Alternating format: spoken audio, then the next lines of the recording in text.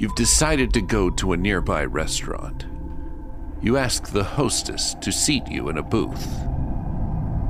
As you sit, you notice an animated conversation among the four seated behind you. They're talking about Star Wars and Doctor Who and something called the Laugh Olympics. These are the people you used to pants in high school, and yet you cannot help listening. Unable to tear your ears away, you realize you've just been sucked into the Dinner for Geeks. Dinner for Geeks, weekly at twotruefreaks.com. And now, it's time to sit back and enjoy the Two True Freaks Internet Radio Broadcast. Illogic, foolish emotions, a constant irritant. Then transfer out, freak! Two! Belong in a circus. Right next to the dog-faced boy. True! I have come here to chew bubblegum and kick ass. And I'm all out of bubblegum.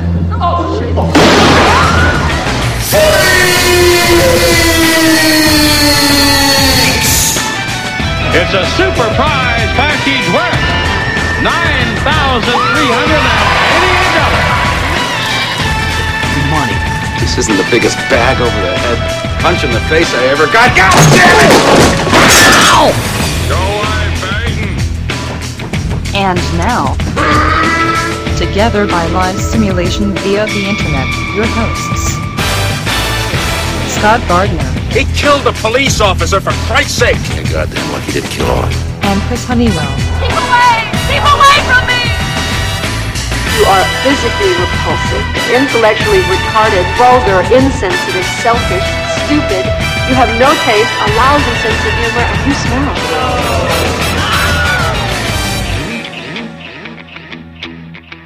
So you're looking at me? Yeah, because she thought you're some kind of freak. Now come on, let's God, go. she likes me, eh? No way. Shut up, you freak! Julius, you. I say shut up! It's a madhouse! A madhouse!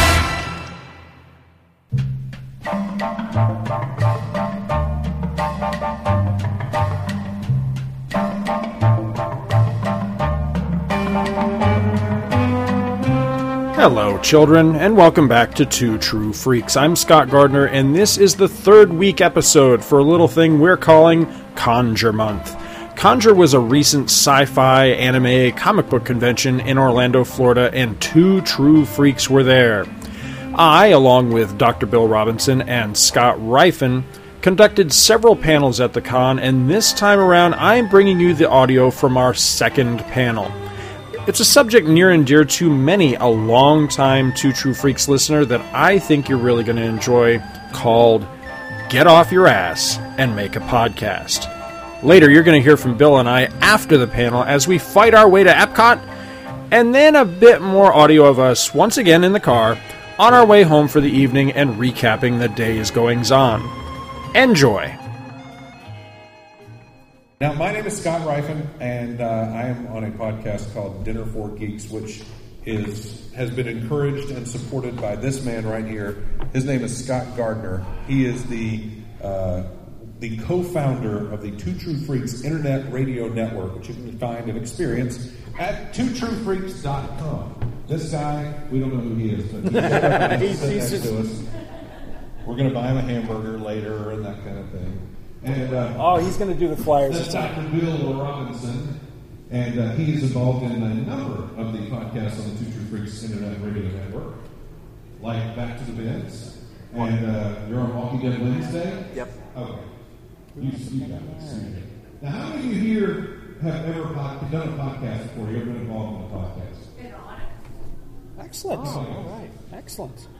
Who has a regular, all the time, every day podcast, every week podcast? Regular, I don't know, semi-weekly, bi-weekly, tri-weekly. I know one person. Regular podcast. And you do, I know. You probably haven't sit up here. Podcasting is a word. Who knows what podcasting is? You guys are familiar with it. That's good. Are you interested in starting podcasting? Is that what we're doing here? Good. Let's talk about it. That's why we're going to talk to these guys today, because they do this and have done this a lot. And honestly, there are reasons why I do it as well nowadays. The great thing about podcasting is you find something that you're interested in talking about, something you're interested in expressing and communicating with the rest of the world. The beautiful thing is I'm in radio, and I do a morning talk show every day on a radio station in beautiful Brunswick, Georgia. And it took me 18 years to get my show the way I wanted it, to be able to do it the way I wanted it. Because I had to go to this stage of my development of my career, had to go to this stage, had to go to this stage, and had to, over time, get basically trained and make my way into and show and prove myself until I could get into a situation where I could do a talk show and they would leave me alone and just let me do a talk show the way I wanted to do it. The beautiful thing about podcasting is if you know how you want to do it, you know what you want to do, you just go do it. And you don't have to get somebody to hire you, and you don't have to get somebody to promote you, and you don't have to get somebody to move you to another position in another station, and you don't have to sit there every day and bite your fingernails hoping that you don't get the big pink slip towards the end of the year. You do it because you love it, but you do it the way you want to do it and how you want to do it. You talk about things that you love. So that's what we're going to do here. Scott Gardner, again, is the co-founder of this Two True Freaks Network, which has become, I don't know how many shows there are on this thing. It is ginormous in the number of different programming, the number of different options. If you have some kind of a geeky interest, it's on that network. You can find a program where people are talking about it and doing so in an entertaining fashion. So, Scott, let me ask you this question. Where did the idea come from to start a podcast for yourselves? Why did you start a podcast? Started it for a couple of different reasons. Is this working? You guys hear me all right? Keep going. Started for a couple of different reasons. I kind of got hooked on listening to podcasts myself about 7-8 years ago. I was working an overnight job where I had basically 10 hours a night to fill. Where I essentially worked by myself in the job that I worked in, and I had the ability to listen to whatever I wanted to. And after a time, just listening to music or listening to audiobooks or whatever, it was just kind of getting old. And this was at a time when the word podcast was just starting to kind of go around, and I didn't really know what it was. I just kept hearing the word podcast. And I'm like, what is that? I don't have an iPod, so I didn't really know what it was. I wasn't really interested in. People kept telling me, are you listening to this show? Are you listening to that show? And I'm like, I don't even know what that is. And then somebody just said, hey, they're starting to do comic book podcasts now. So I started listening to several different shows and got really hooked on a couple of different ones that most of them are not around anymore. And as I was listening, I was wanting to offer my own opinions on the subjects that they were talking about.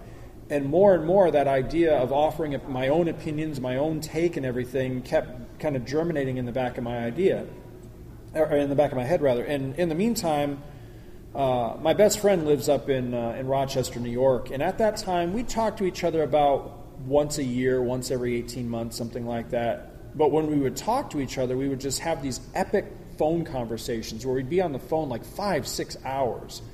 And it was catching up on all the new movies. Had you seen, Superman Returns or whatever was out at the time, and having these just mammoth geek conversations on, any range of geeky topics. So we were talking one night, and as we're talking, I'm realizing this is a podcast. What we're doing is we're doing a podcast. Other people would probably dig this conversation. So I just kind of pitched the idea to him. Would you be interested in doing something like this? And he bit, neither one of us realizing how much work there was involved in it and everything. And it just kind of spun out of this idea of two best friends getting together on a regular basis and discussing all the geeky stuff that we like and were other people interested in listening to it. And evidently so, because we've spun, in 6 years, we've spun into this massive network that, as Scott says, I have no idea now how many shows we even have on our network. It's got to be 30-something at this point. Easily. And they range everything you can think of. We got Star Wars, Star Trek, Doctor Who, giant monsters, fangirl interests, anime, comics out the yin yang, all kinds of comic stuff, old comics, new comics. I'm hard pressed to think of something that we don't cover in Geek World at this point. Well, one of the things I want to do with this is I want to discuss some of the things you can do and some of the approaches to take and encourage people. But also, I think a lot of people want to know the nuts and bolts. I think a lot of people want to know, how can I sit down and make a podcast? Now, and I'm going to tell you before I turn it to Scott, the short answer is however you want to do it. And that's kind of the beauty of it. Yes. But go ahead and let's take us through the nuts and bolts of how do you podcast? First off, I think the very first and most important thing to know is to kind of have at least a sense of what you're getting into. Know what you want to talk about. Be very passionate about what you want to talk about. Don't try to... there's a great saying. You kind of have to eat the elephant in small bites, if you know what I mean. So if you're looking to do, like, say, an index show, meaning like we just got off a panel where we were talking about Marvel Star Wars, for example. This was a comic book series that ran 107 plus issues. Knowing that we wanted to tackle that, but how did we want to tackle it? And it took us about 6 years to cover it. We just tackled it in small bites. So knowing what you want to talk about, being passionate about the material, being dedicated to do it, but also knowing that depending on how you decide to do the show, that it can either be a whole lot of work or it can be kind of loosey-goosey. I'm very envious of the format that Scott here has got, because the way he does his show is him and 3 of his best friends get together once a week. They sit down, they have dinner, they record the conversation that they have, and it pretty much, that's how it goes out. Now, I'm short-shrifting it because he puts a lot of editing into it, but essentially it's not a big production, if you know what I mean. No, that's not a disparaging remark. It's just it's not like theatrical, whereas what we do a lot of times with Two True Freaks proper, especially like we just did an episode that got released about a week ago called Grill the Freaks, where it was essentially we solicited our listenership to submit questions to us. I ended up taking the reins on the editing of that, and it took me 2 all-nighters to get it all produced because I scored it with music and did a lot of editing and little funny bits and things like that. But it's the level that you want to achieve, essentially, sound-wise and production values and that sort of thing. So kind of knowing where you want to be in that range. Do you want to be kind of loosey-goosey, or do you want to be slick and polished? More than nuts and bolts? Well, I think nuts and bolts, one, is you need to be able to record it, obviously. Right. You want to be able to record it on something that sounds decent. And in this day and age, and I'm going to tell you again, is I'm a professional radio broadcaster, and I will tell you that we record and broadcast over an iPad sometimes. Because the microphones have gotten so good in these little devices, you could record a decent sounding podcast with an iPhone nowadays. And from there, you can get, you can hook microphones up to your computer. I know, what microphone do you use? I have a Kui, I can't remember the number. Actually, Chris Honeywell had got it for me, and I use that and Audacity to do some of the bits I do. I do little parody songs and stuff for the network, but when we're on Skype, I have a microphone stand, sits right there, and got the headphones on. Yeah. Audacity is a free software that you can use to edit. Audacity, write it down. It is free. It's a good audio editor. Sometimes it gets it takes a while to learn some nuances, and I have nowhere near mastered or learned everything, but often I experiment and try new things. Now there's other editions. Chris had talked about there's an Adobe edition. There's Audition, GarageBand, yeah. I have to use it for Dinner for Geeks. The podcast we do, as you said, we have dinner, and we literally record that podcast on an iPad every week. We have just an MP3 recorder, and we set the iPad in the middle of the table at a restaurant, and we record it. And I make probably 200 cuts, because there are a lot of times where dinner conversation, as exciting as it may be at times, is very boring. And there are people chewing. And who wants to hear chewing? So I go through and I cut. Audition actually has a function built in so that it kind of fades down and fades up when you make a cut. And we tried it on Audacity one time, and you can hear it every single time it cuts if you use Audacity, because it sticks the two cuts together. Whereas Audition kind of dovetails them into each other. And so it it's a lot more seamless. Every so often you hear the cuts, but you usually don't. I can promise you, if you listen to an episode of Dinner for Geeks, you may hear some cuts, but you will not hear 150 to 200 cuts, which is what it really is. But from there, how do you get it out there? How do you distribute it? How do you go out to the world and say, hey, here's a podcast? I think word of mouth is still probably the very best advertising of all. Well, hang on. We got to distribute it first. I'm sorry. As far as where you have to have a network. You have to have either a website or a distributor. For the longest time with our show, with Two True Freaks, we put it out through something called Libsyn, which is just a feed service that you could join. You pay a minimal fee a month. Melissa, hi, how you doing? I'm doing great. Welcome. I'm sorry. I work with her. I just happen to know who she was. Libsyn, that's LIBSYN.com. It stands for Liberated Syndication. And for as little as $5 a month, I'm not the salesman for Libsyn, but for as little as $5 a month, you can upload your podcast to them. They will feed it to iTunes, wherever you want to feed it. They'll give you a link to feed it, and you can get it put on Apple iTunes like that.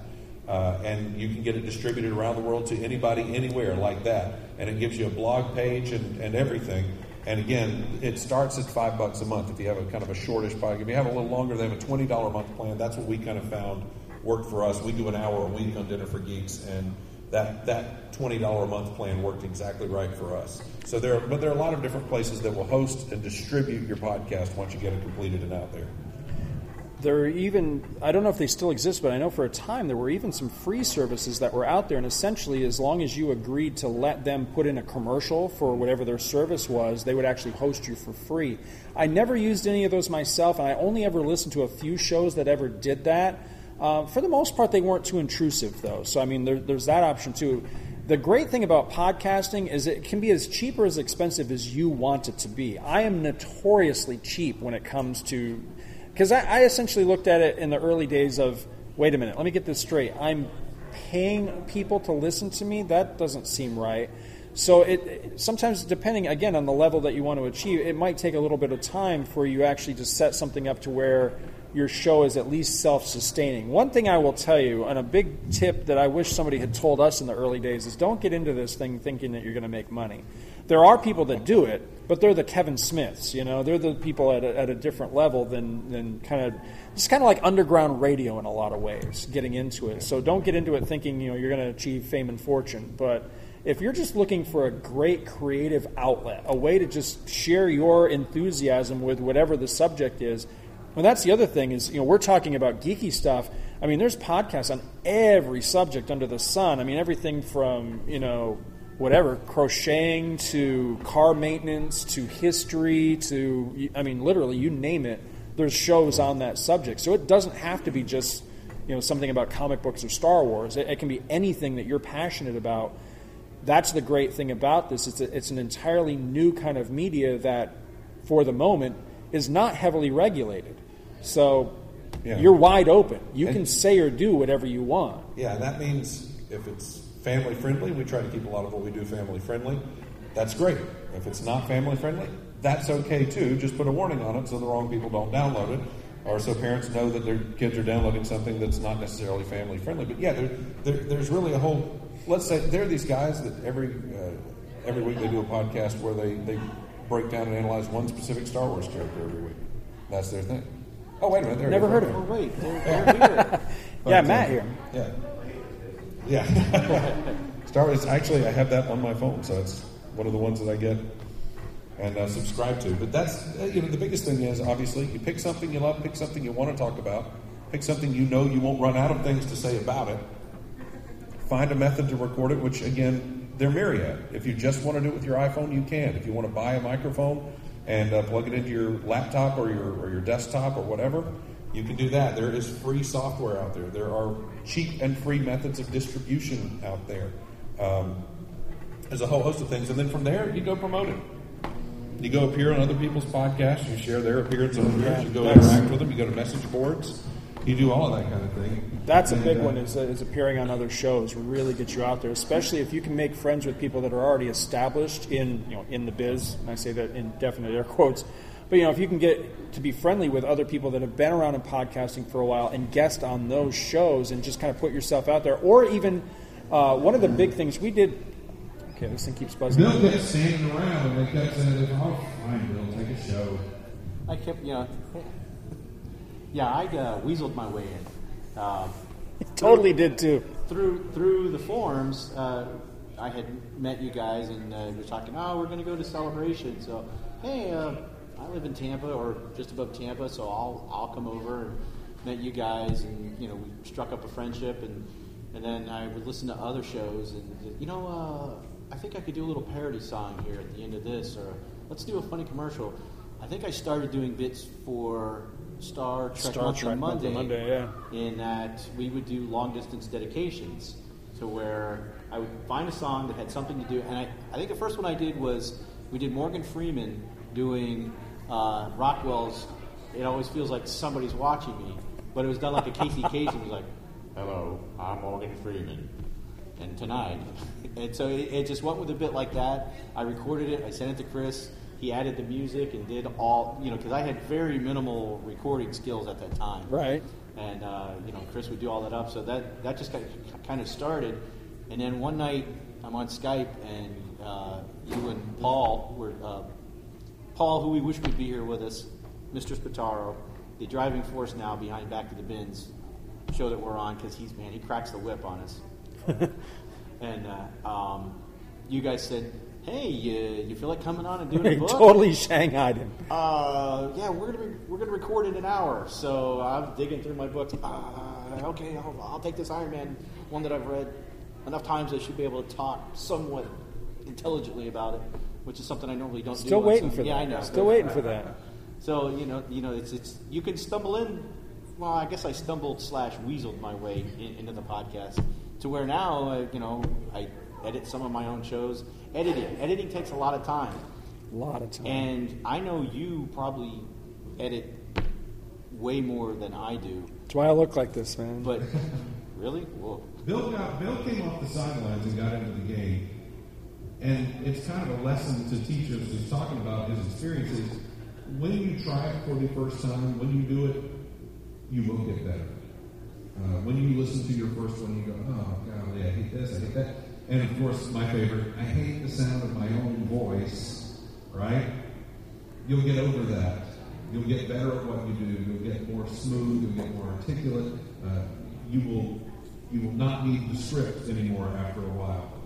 Eventually, you'll learn to self-edit yourself, because going back and listening, you hear a lot of and dead air and thinking, and I can look at a waveform and go, okay, there's an Well, after your 6th hour sitting in front of a computer monitor, taking out all of the ums and ahs and all that stuff, you will start to edit yourself mentally as you speak.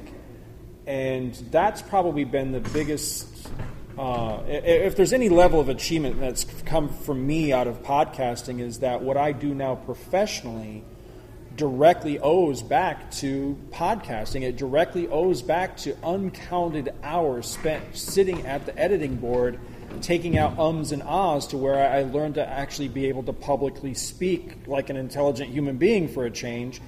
And an opportunity came up where I worked to actually become a teacher and stand up in front of classrooms and teach people. Could never have done that 6 years ago, but through the course of podcasting and weaseling our way into panels and things like we're doing now, it came out of me. And so that, in itself can be very rewarding. Again, if you're looking for that creative outlet and a chance to, better your speaking skills and that sort of thing, I say, at least in the early days when you first get started in podcasting, be meticulous. Edit meticulously, because hopefully you'll get so tired of editing out ums and ahs that you'll start to take them out of your speech pattern, and it'll make you sound that much better when you actually speak. Yeah, that's a great point to make, though. Don't let and ah stop you from making a great podcast.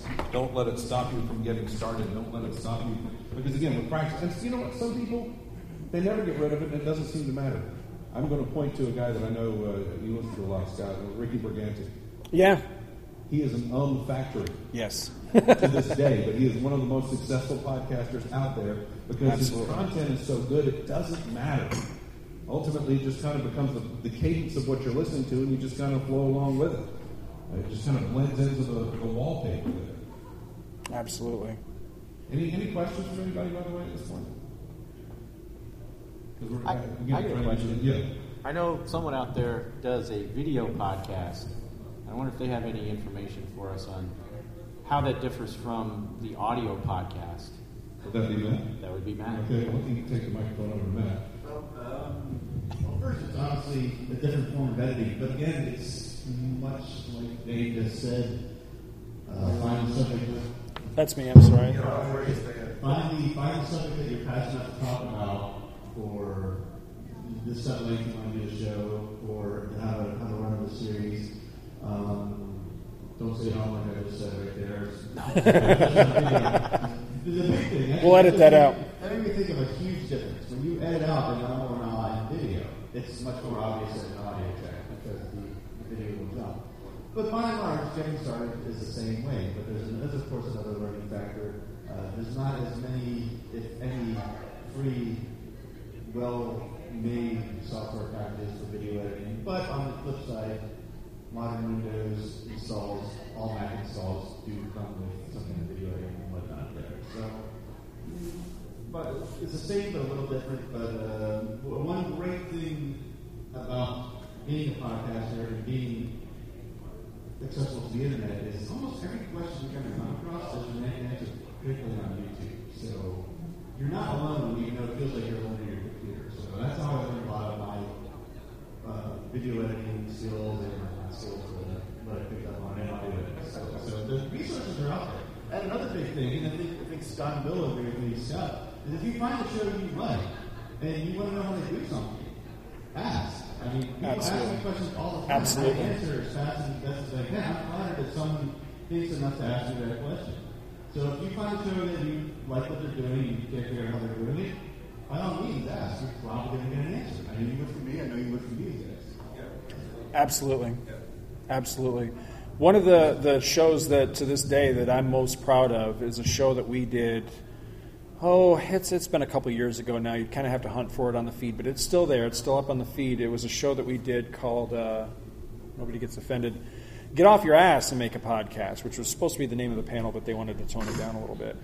But it turned out, exactly, it was a show that we kind of did, I'll be honest with you, we kind of did it as a lark because we kept getting so many questions from our listeners saying, hey, I'm kind of interested in this podcasting thing. I can't find a lot of information. Can you help me? And Chris, my co-host on Two True Freaks proper, we were kind of discouraged when we first started that we went to a lot of the guys that were established in the business and kind of met a lot of closed doors in our faces, metaphorically speaking. And so we decided that when we kind of got there, wherever there is, that we weren't going to be like that to other people that came to us. So because we kept fielding these questions, we decided to just go ahead and just do an episode on how can you get started. Here's what you need to do.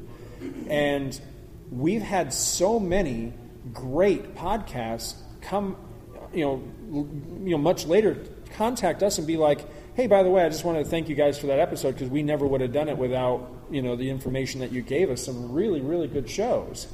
There's one that's on our network now, called Hey Kids Comics. In my opinion, one of the finest podcasts that's out there. A really, really good show. It's a father-son team. They're over in the UK, and they just discuss what they like. And according to them, they spin directly out of the episode that we did about how you get started. So, this information is out there, and, depending, again, who you contact, as Matt said, contact people that have been doing it for a while. I think things have changed. The attitude that we met up with when we first started to try to podcast ourselves was this attitude of, well, the pond is only so big and we're kind of the big fish, so we're going to keep you out of it. It's totally not that way anymore with most of the networks that are out there now. I think that, especially ours anyway, I can really only speak for us, we're very welcoming. We love that. In my opinion, there's not a small pond. You have the entire world as a potential listener base. So there's room for everybody. And again, there's so many broad topics that can be covered in podcasting that, hey, there's room for everybody. So we're happy to share the knowledge and invite other people into it.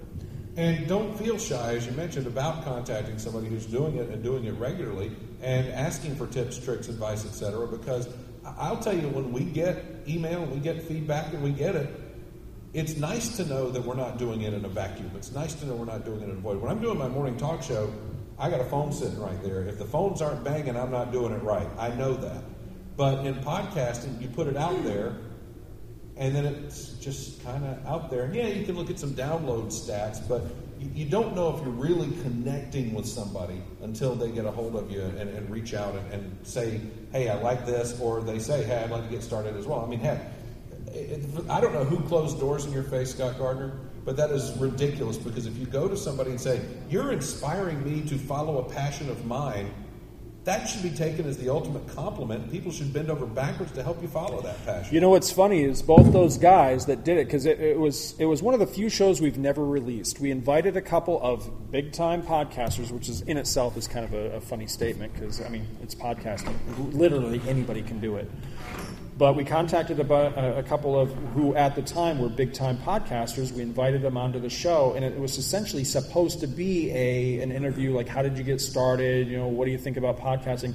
And they were completely negative. They were so negative. They were so like, hey, we don't want anybody else in this pool kind of thing. We never released the episode. What's ironic is they are no longer around today. They pod-faded.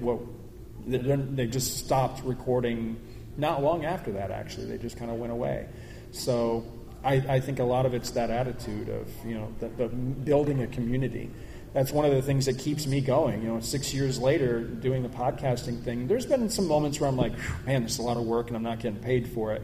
But it's this sense of community that we've built with these networks. And I mean, it really does, as far as, you know, friendship and community and sharing your interests, it opens a lot of doors that way. I mean, I would have never known these guys without podcasting. And yeah, because now we have friends in the UK. Yeah, all over the world. All over the world, all over the country.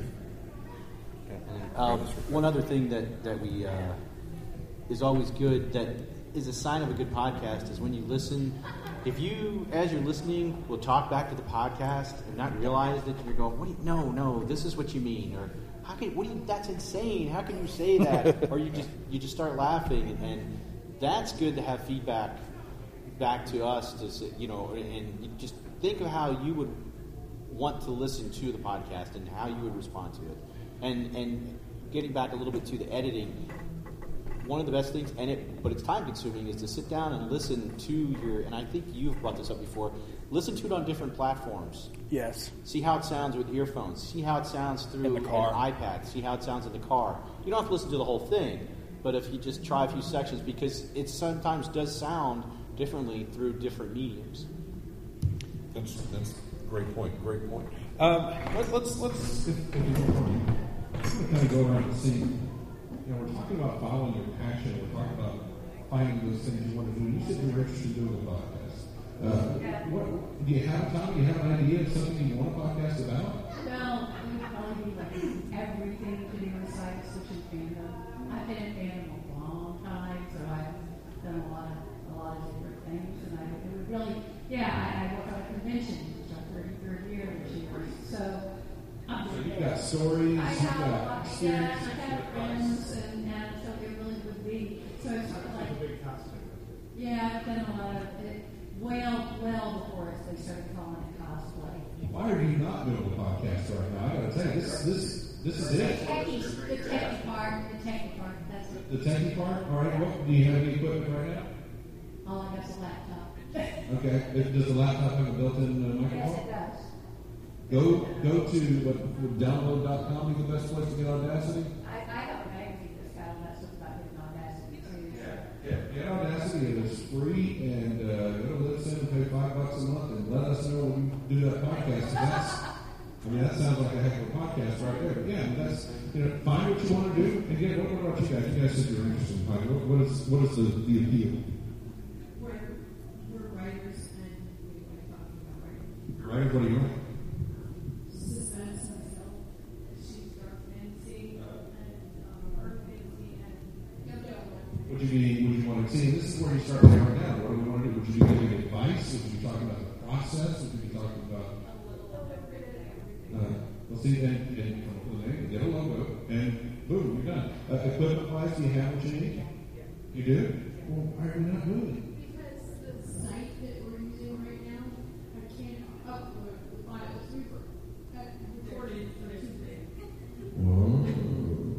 What site are you using?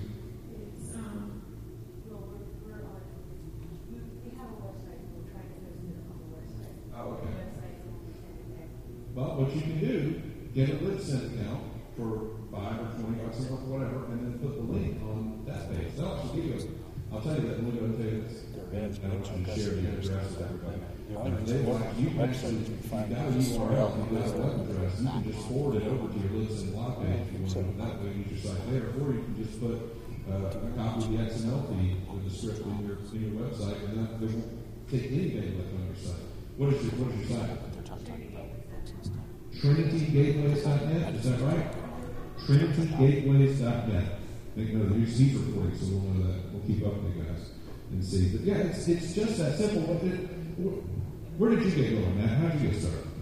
Stories a lot like you guys. I grew up in Pennsylvania. We all a small town, so we all got out as fast as we could all over the country. And we found we weren't talking to each other as much as we should. And when we did, we had conversations, and we started doing a podcast. And friends on the outskirts of our dad, they wanted to get involved. We had more shows and more shows and more shows. And luckily for me, I'm in the tech industry, so the tech part of it is pretty simple for me. Unfortunately, I'm in the tech industry, and I take over all the tech for every single show. But again, it's you hit the nail on the head when you open it. It's do what you want. There's no rules to it. You're not doing it wrong. You just might need some help with the technical aspects. And like I said, there are people to ask. I'll give you guys my card. I think I have a solution for your exact thing you discussed, and for everyone else. There's something fairly new that I just stumbled across. If you have a Gmail account, you have a 15 gigabyte cloud account where you can upload your files. They can be like 4 gigs big. It sounds like your show is be no problem. And you just get the link and you use that for your show. Problem solved. I can probably help you all with that with one email. So there's solutions out there if you just ask someone that's been through it. Yeah, actually, it's funny because I've been using Google Drive lately because I've been working from 2 different computers, and it's just easy for me to edit the show on one, save it in Google Drive, and do it on the other computer and work on it at another time. So yeah, there are solutions, and the thing is, they're easy solutions. It's easy to solve podcasting problems, and that's the great thing about podcasting is not only do you get to express yourself, not only do you get to pursue your passion, but you can do it easily. And don't just because it's about computers and it's got computers around it, and you got to get a little extra equipment here and there. You don't have to get much. Don't think that it's a daunting technological task because it really isn't. No, I would agree with that. One other thing, I know Matt's done this a little bit with doing like an audio, not really drama. You did the Star Wars: A Character Christmas specials, which in itself is like a audio play. And you guys were saying, are you guys looking to do any audio productions? Okay. That's where I was going. I like that. You've done plays. We did, and I put it on the Two True Freaks podcast feed, and you guys seem to like it. Oh, I loved it. Loved it. Yeah. Back in Brunswick, Mr. Bailey. What's Mr. Bailey? Mr. Bailey. It was George Bailey, folks. Yeah. It's a Wonderful Life. A couple of years ago, not even 2 years ago, really, the local theater director came to me and she said, here's what I want to do. I want to do an old style radio show. And I want to do it live on stage. People come and see us in the audience. We do the sound effects live. We have somebody in the corner with a door slamming and all this other stuff. And I want to do it on stage, and then I want to air it live. Well, one of the actors, the main actor in the play, who also happened to be the husband of the director of the theater and also happened to be the mayor of Brunswick, said, no, we're not doing it live. We're going to pre-record it, and then we'll put it on there. So we did. We pre-recorded it, and because of that, I wound up with copies of the most recent ones where I was actually playing a fairly large role. The other ones, I was just kind of the announcer. Ladies and gentlemen, welcome to that kind of thing. And we did it on stage, and we just literally recorded it out of the soundboard, out of the house sound, and put it out there. But we've done, the two we put up on there were at Christmas time. We did A Christmas Carol, and we did It's a Wonderful Life, and I was George Bailey in that. But we've also done Casablanca, and we've done Maltese Falcon, and we've done several of these shows. And it is a lot of fun to do. It really is. And if you want to do them in your recording room and add the sound effects later, that's great. If you want to get a local theater group involved and let people pay to see the show and that kind of thing, we wound up doing It's a Wonderful Life and Christmas Carol this past Christmas, we wound up doing about a dozen shows over a few weeks, and they filled the theater with school kids in the middle of the day. They'd bus them over from school to see us in the show, and then we'd sit and talk with the kids afterwards as they were loading back onto the bus. And one of the things we actually did, because it's a 40s style radio play, is all the performers adopted 40s actor personas. Right. So we had a 40s actor name and a 40s actor personality that wasn't really us, and our job was to stay in character before the play, during the play, and after the play when we talk to people in the audience. So it's a lot of fun. It really is. And so you can do that either way. But you will need, if you're going to do those kinds of things, you will need a multi-track editor like an Audacity or something like that. You have the software already? Yes. Okay. Yeah, so you know all about that. Well, 2 audio dramas, one that just wrapped up that I don't know if anyone here has ever listened to, We're Alive, Zombie Podcast. They just finished their 148th episode. So it was like 5 or 6 years, 3 or 4 seasons, I think, or maybe 4 seasons. But they've got some good audio stuff going on there. Also, one I just started listening to is called Star Trek Outpost, which is up to about 59. I listened to all of them in one shot. I got completely caught up. It took me about 3 weeks. But they've got a lot of sound, and you can listening to them all at once. You can hear how they started, and it was. You could pick things up. It's like, wow, this is kind of repetitive with what they did here and there. But as it got later and later, the quality improved. And as any podcast or anything that you're going to do, the more you do it, the better you're going to get. You're going to find shortcuts. You're going to find faster ways to do it to cut down on your time. And it won't be. It may start out as a laborious task, and you're like, why did I get myself into this? Because after the first show I edited, my God, I think I sat there for 2 or 3 days. 2 or 3 hours each time, re-listening, and you're never going to be 100% satisfied. You're just going to come up a wall and go, I just got to get this out. And because I think I've heard you mention that in the past, you'll just edit yourself to death. And that's why you then, like 20 years later, go back and make the special edition of your podcast and change it to where you want to. George Lucas it up? Yeah. Well, I again, like Scott said, I don't want it to seem like it's just a chore, because it's not. But I'm actually a firm believer that in the early stages of podcasting, when you first get started, I'm a firm believer in spending just ridiculous amounts of time in front of the computer editing, because again, I think that process of having to take out things you don't like will start to mentally refine you in the way that you speak, to where you don't have those. What is that called? A speech tick? Is that what it's called? There's a term for it I can't think of. But, things that we say, like I just said, We call them crutch phrases. Crutch phrase, that's it, thank you. That's what I was trying to think of. Crutch phrases. You won't use those anymore. And we all use them in conversation, whether it's something like or or a cuss word or whatever. It's just you're masking the fact that your brain is trying to mentally speed up into the next thing that you want to say. We all do it. It's part of our speech. Well, sometimes it just becomes a rhythm thing. You just get so used to saying it at a certain point that it just keeps coming out there. Exactly. Speaking of which, I had a point that I've completely lost it now. Well, sit and say for the next 10 minutes and see if it comes through. And I'll just have to edit it out. We can start a meditation class. Yes. Right. Well, one thing also that I was going to say, though, is when you sit down and you're going to do your podcast, be as ambitious as you want, but be realistic with yourself as well. If you want to own the world in podcasting and you want to do 38 different gigantic shows, that's great, but don't make that the first thing you do. Do that first, as he mentioned earlier, eat the elephant in little bites. Do that first podcast, get it shiny, get it polished, get it right, and then move and expand to the next big thing. And don't get disappointed if your first podcast, and I will tell you, the very first episode of Dinner for Geeks we put out, the first week, 12 people downloaded it. Yep. And I was tickled pink because we were in double digits. I remember what it was I was going to say, is that while we wanted, with this panel, the idea was to, for one, hopefully encourage you that, yes, you can do this. And yes, it's a hell of a lot of fun. I get so much enjoyment out of it. But the big thing also, beyond giving you the technical, the how-tos and the kind of the pep talk about it, is just there's no formula for this. The first, get off your butt and make a podcast episode that we did on Two True Freaks, I think if there's one mistake that we made in that episode, I think was trying to impart, like, here's the formula, here's how it's done, which I think sounds a little self-aggrandizing, which we didn't mean to do.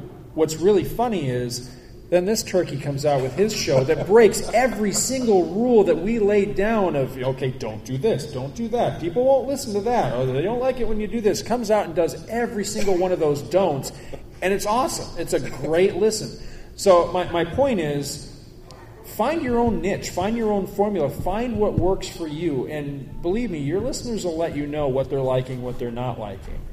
But yeah, sometimes mercilessly so. They don't like absolutely.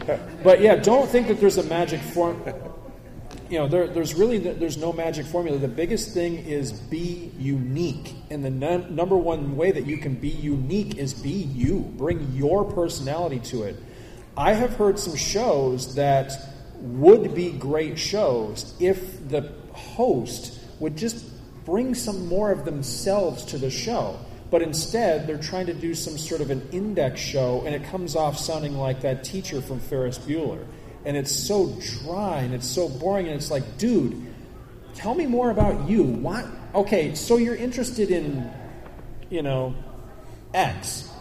But why are you into it? How did you discover it as a kid? Why does it fascinate you? Why are you still into it 40 years later? Don't just give me a history lesson of X, because I can Google that. Tell me about why it means something to you.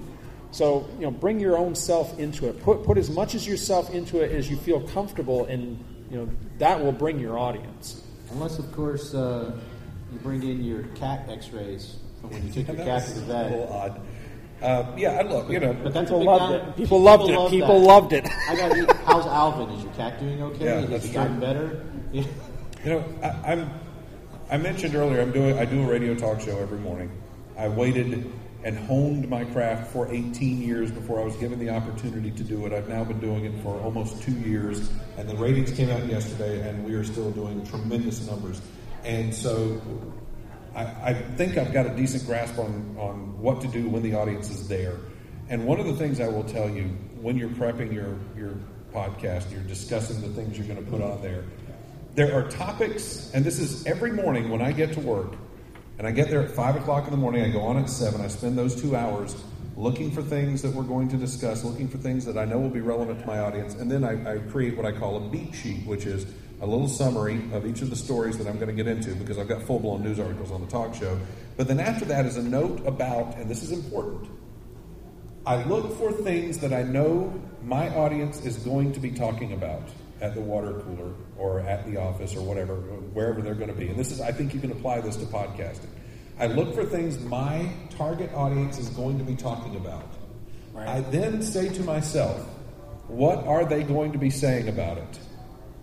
And then I don't say that, because they've got that covered. I want to say, what are they not saying about it? And that's what I can say. And that's why now they have to come to me to hear it. If I'm saying what everybody's saying in the office or all their buddies are saying about it, then they can get that from their buddies. Why do they have to come to you? Why are you unique with that content? It's because you're saying something in a way that nobody else is saying it. How can I say it in that way? That hooks them on you. That makes them come back. And again, when you talk about that first podcast not being so hot, when I first got into the business, a guy came to me, he was one of my owners at the time, and he said, I was very, very green in radio, and he said, it's better to be consistently good than occasionally great. And I said, well, what do you mean by that? And he said, well, you should be good every day, and if you're just occasionally great, then that means there's a lot of days where you're not any good. And I lived under that for a long time, and one day it hit me, and it was a lightning bolt. And I'm going to say it this way. Chocolate is occasionally good. To the people that live to the west of me in Brantley County, meth is consistently great. Tic Tacs are occasionally good. Heroin is consistently great. Why do I say that? Because you don't get addicted to a Reese's Cup, and you don't get addicted to a Kit Kat. You get addicted to the meth and the heroin. You want them addicted to you. It's okay to just be it's okay to just be occasionally great, because when you give them that great, they're going to come back wanting the great. They're going to come back looking for the great, and they're going to keep coming back. And they're going to go with you through some of your trials and tribulations when you try some things that don't necessarily work, because they know you gave them great. So keep playing with it, keep toying with it, keep trying new things, keep experimenting. Don't be afraid to, because when you give them occasionally great, they'll be back. That's Stephen Hawking's Season 6 of Dr. Who. Yeah, exactly. He gives you occasionally great. Want to wrap it up? I think we're pretty much at time, but did anybody have any last questions or anything like that? All right. We really appreciate you guys coming for the panel. We hope you've learned a little bit of something, and more importantly, we hope that you guys are going to get off your butts and make some podcasts. So if and when you do, please let us know. Again, you can contact us through Two True Freaks. That's twotruefreaks.com. Did everybody get a flyer? If you need a flyer, just come on up here. We have flyers. We'll hand them out to you. But yeah, let us know when you put your content out. Also, very important tip.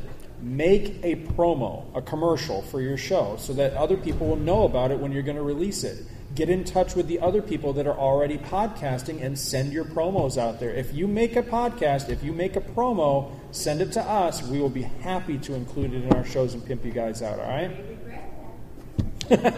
Want to hear it. Especially want to hear that podcast. Again, thank you so much for coming. We really appreciate it, guys. Thank you.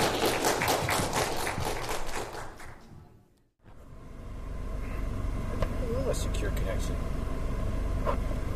There was Wi-Fi in the hotel. It was shit, but there was Wi-Fi in the hotel. Hi-Fi? Hi-Fi, Wi-Fi, whatever. Fidelity. Alright. Do you have anything you need plugged up? Because you're you, because I'm using them both. Well, funny you should ask. I just thought I'd point it out to you. You need anything plugged up? No, not from you, sir. I'm quite alright. Alright. So, off the con floor. Alright. Epcot. Alright, we ready then? See. Hi-ho, hi-ho. I wish we weren't blocked out of Magic Kingdom, because I'd like to go over to Magic Kingdom and go ride the... Have you ridden the Mine Train? You haven't been down here in a while. Mine Train? Mine Train? Mine Train, no. Seven Dwarfs Mine Train? No. It's pretty awesome. Alright, so which way do we need to go to get where we need to go? Where's the gyps? Oh, I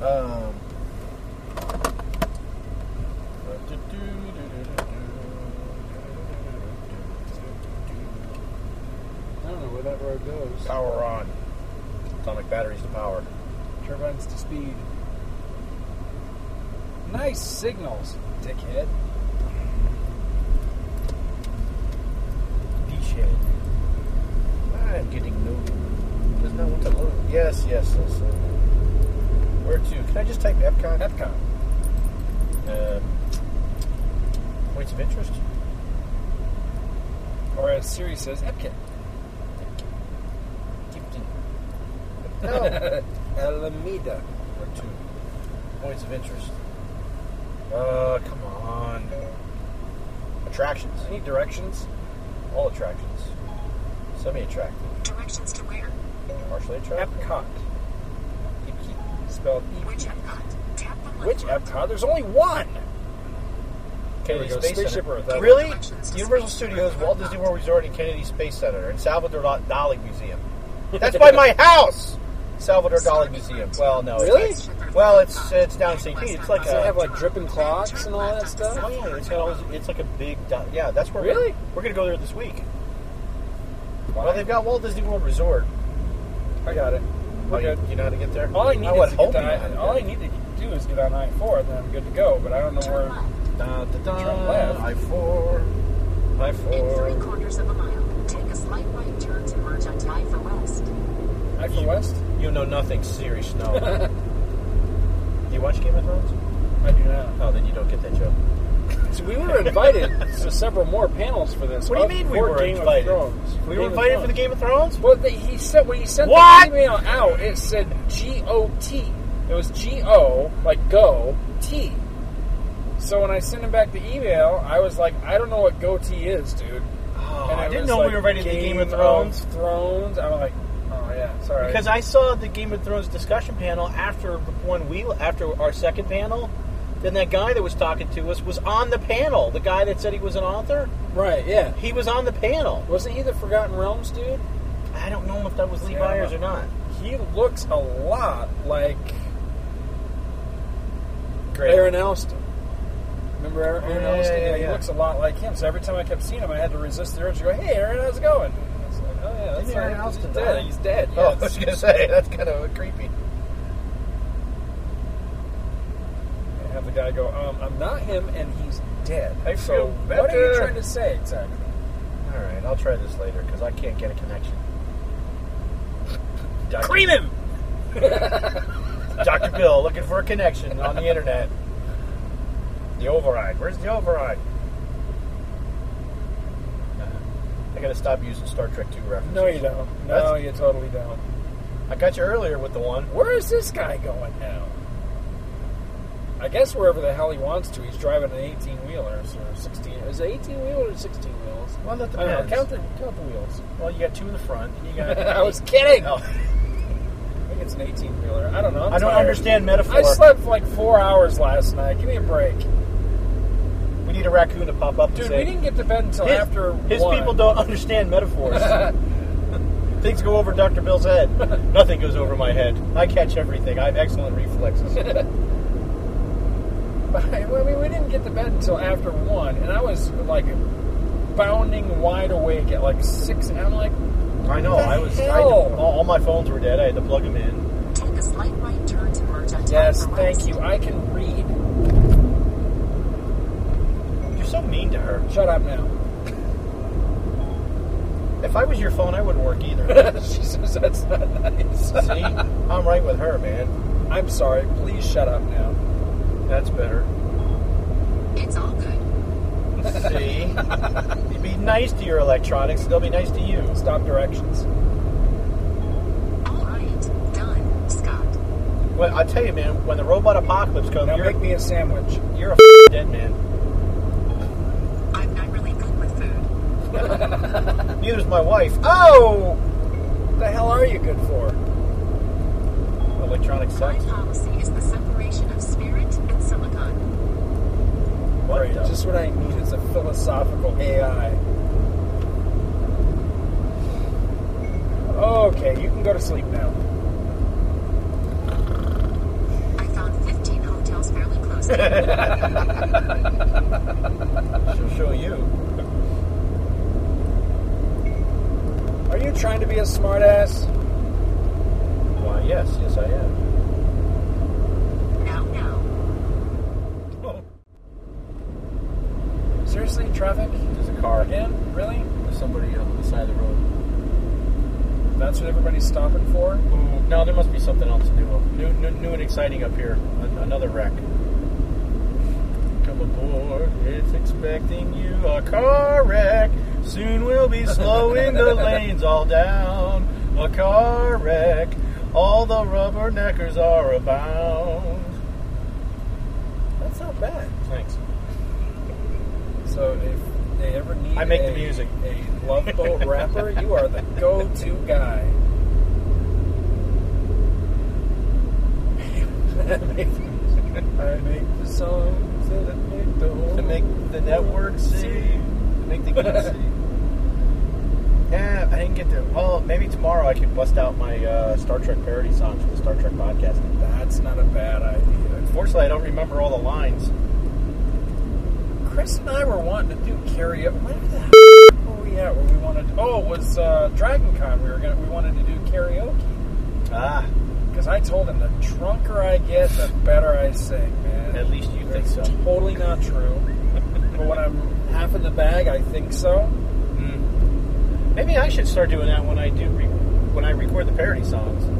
Because I listen back and I'm like, oh my god, I gotta redo that. I listened back to old episodes not long ago because I started on an indexing, or not, what do you call it? Not an index, but you know, where you go back to old episodes, you take clips out, or like a clip show. I started doing a research for a clip show. I didn't get very far.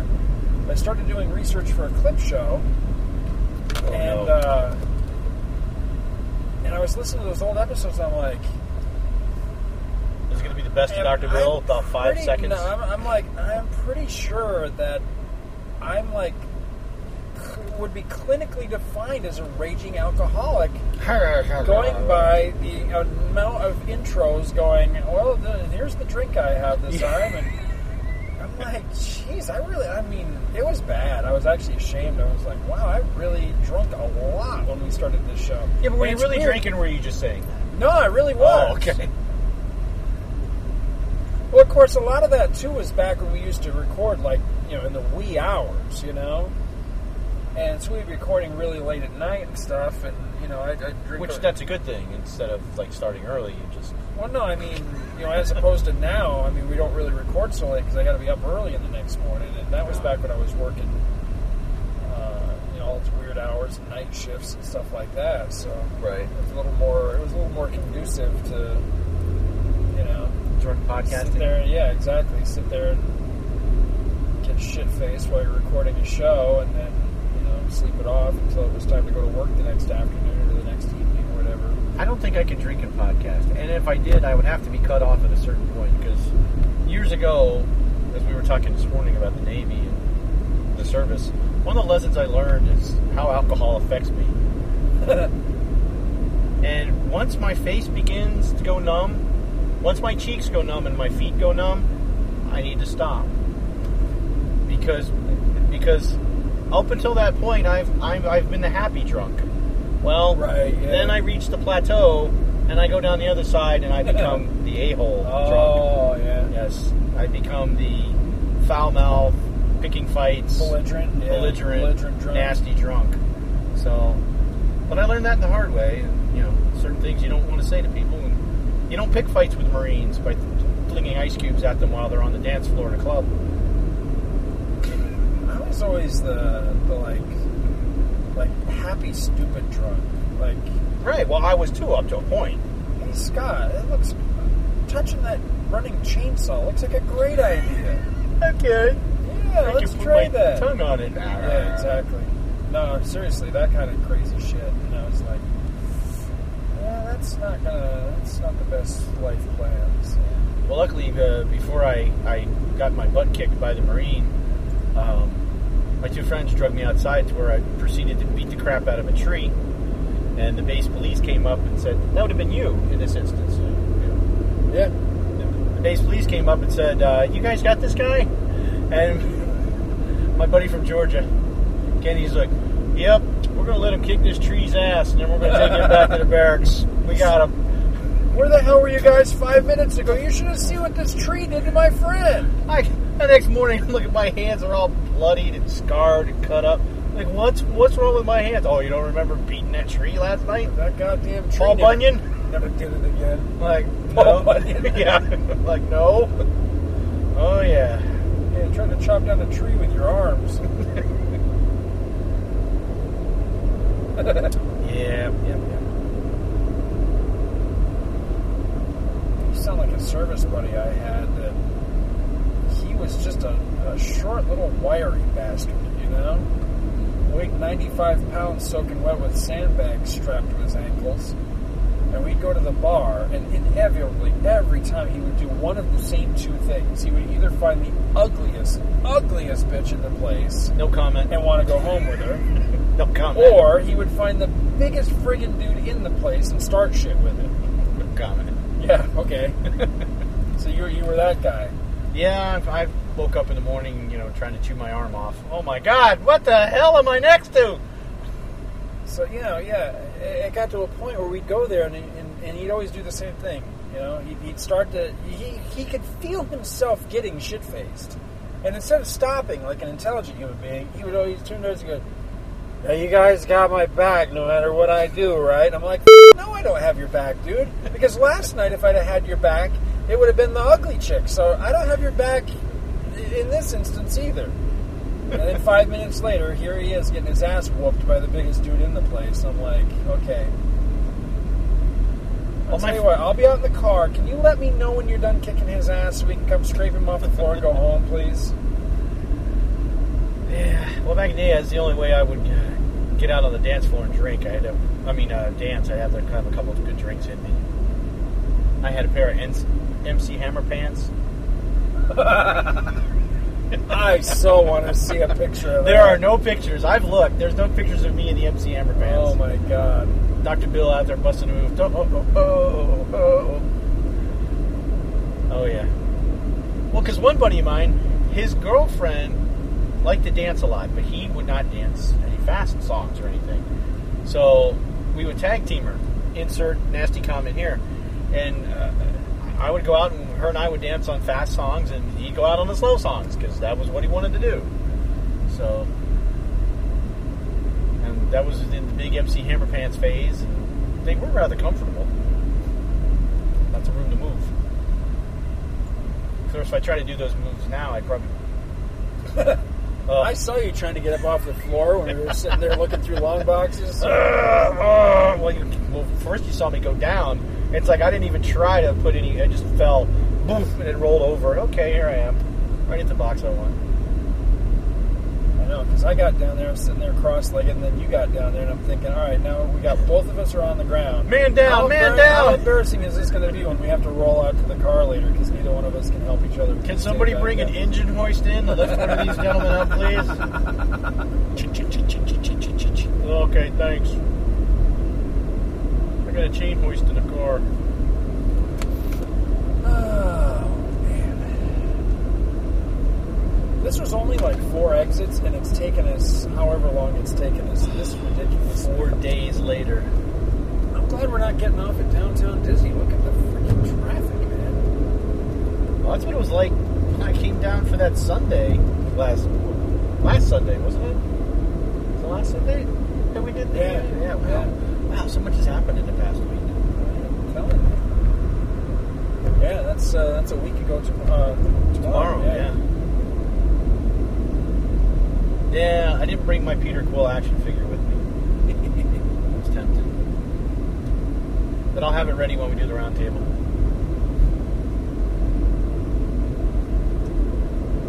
So evidently, something I was reading says that this is the way that they've been doing these Marvel previews lately, is you get to see the preview, but they're not showing the end tag? Yeah, the end tag.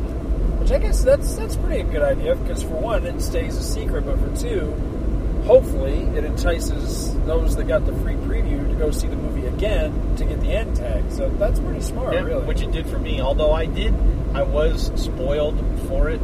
I saw, like an idiot, I clicked on something that said end tag, and I was like, and I looked at it and was like, oh, well, it wasn't that dramatic, but it was. No, it was cool though. Yeah, it was cool.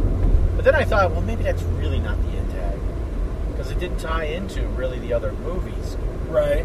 But it was good on its own. I think Guardians kind of stands alone, and I guess it's good that the end tag stands alone too. I mean, it plays in the overall thing with the Infinity Stones, I believe, as they're calling them, right? They're not calling them gems. So I just thought it was. I thought I'd heard both terms over time, and the gemstones, whatever. So apparently they're saying that they're singularities. That's what the Collector called them. Said that when the Earth, when there was six singularities when the universe was formed, and he collapsed into the stones, into the gems. Now somebody, I don't know. I have to be honest. I liked Rocket's reaction when he goes blah blah blah, because that's how. Give me the money. Yeah. Well, the somebody, I can't really get access to Facebook now, but before I left to come over here, somebody was asking or said, "Oh my God, that was Galactus." Now, I don't know if they were thinking that was the one being they showed on the planet That surface. was not going That, like I this. thought, was a celestial. That's a celestial, yeah. And that's You know, the... they all have names, too, and I'm ashamed that I don't know their names, but yes, that was a Wasn't celestial. he like Ernie the Executioner or something? Right. Yeah, like that's the guy that comes and does the whole... which actually Tom Harris just finished up. He finished a storyline that you did when he guested on Back to the Bins with us. And right. He just finished that storyline where Thor was fighting the Celestial. Yeah. Was inside his head. That's right. That's one of the that guy that was in the movie is one of the Celestials from that story. Right. And he finished that story up just recently on Radio Free Asgard. To how it played out, which I had forgot how that actually played out. I don't know if we want to spoil it. Do you remember what happened?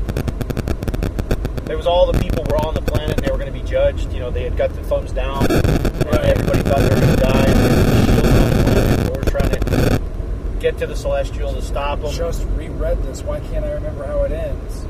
And then they got judged. Thor basically failed. Right. But the only people that got wiped out were the bad guys that were on the planet that had taken, had kind of co-opted, made the world their own, and I guess the good people, or maybe the indigenous life that had started there, because the way I read it was these pirates had come and co-opted and took over the planet. So basically all the pirates and bad people were killed.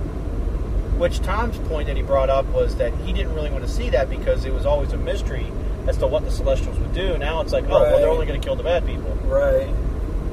But yeah, I do kind of remember that. Yeah, I just reread that story too. I should remember details a little better. Yeah. Love that story though. I always remember that the big dramatic thing in that is that Thor takes a beating in that story, and he loses Mjolnir. But you would think that they would have milked that a little bit more. Nope, he's got Mjolnir right back in it. Yeah. By the end of the next issue, it's all back again, which is a little bit of a letdown, but still an epic story. That would make now that we have the Celestials in the cinematic Marvel universe, they could potentially do that story. Well, I was going to say, do you think they'll do a Thor in space movie, like not Earth-based, but maybe kind of had that with the Dark Elves, kind of. I was rewatching that yesterday. I was still in a Guardians phase. I'm like, all right, of all the Marvel movies so far, which one's the closest to Guardians? And I kind of settled on Dark World, so I was watching that one again. And that one goes up a notch each time I rewatch it. Because my initial watch of it, I liked it, but I didn't love it, But each time I rewatch it, I like it a little better and a little better. I like that one is connected to Guardians, with the stone and everything. So I like that bit of it. Well, what do you think happened to... Because the Collector had the one stone, right? Already. He had the Aesir, whatever. Did he have two? Did he have two? Or did he have one? I'm trying to remember, what is his line at the end of that movie? Because he says... Did he say 2 down, 4 to go? Yeah, I thought that's what he said. Yeah, like Meatloaf, 2 out of 3 ain't bound? I thought that's what he said, was like 2 down, however many more to go. I thought it's what he said, but I could be dead wrong about that. So what happened to that stone? Did it get trashed? It should still have it. How's it going? Doing pretty good. Busy today? No? Oh, that's good. I like that. Take care.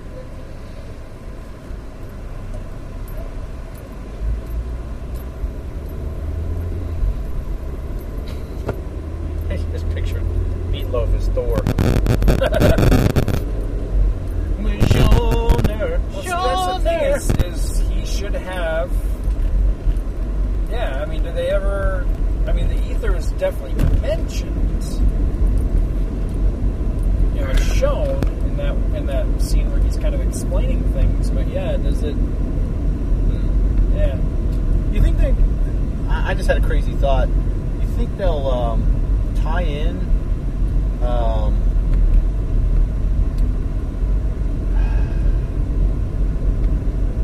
right. In the Korvac saga, the Collector collects the Avengers in order to kind of preserve them because he knows what's coming.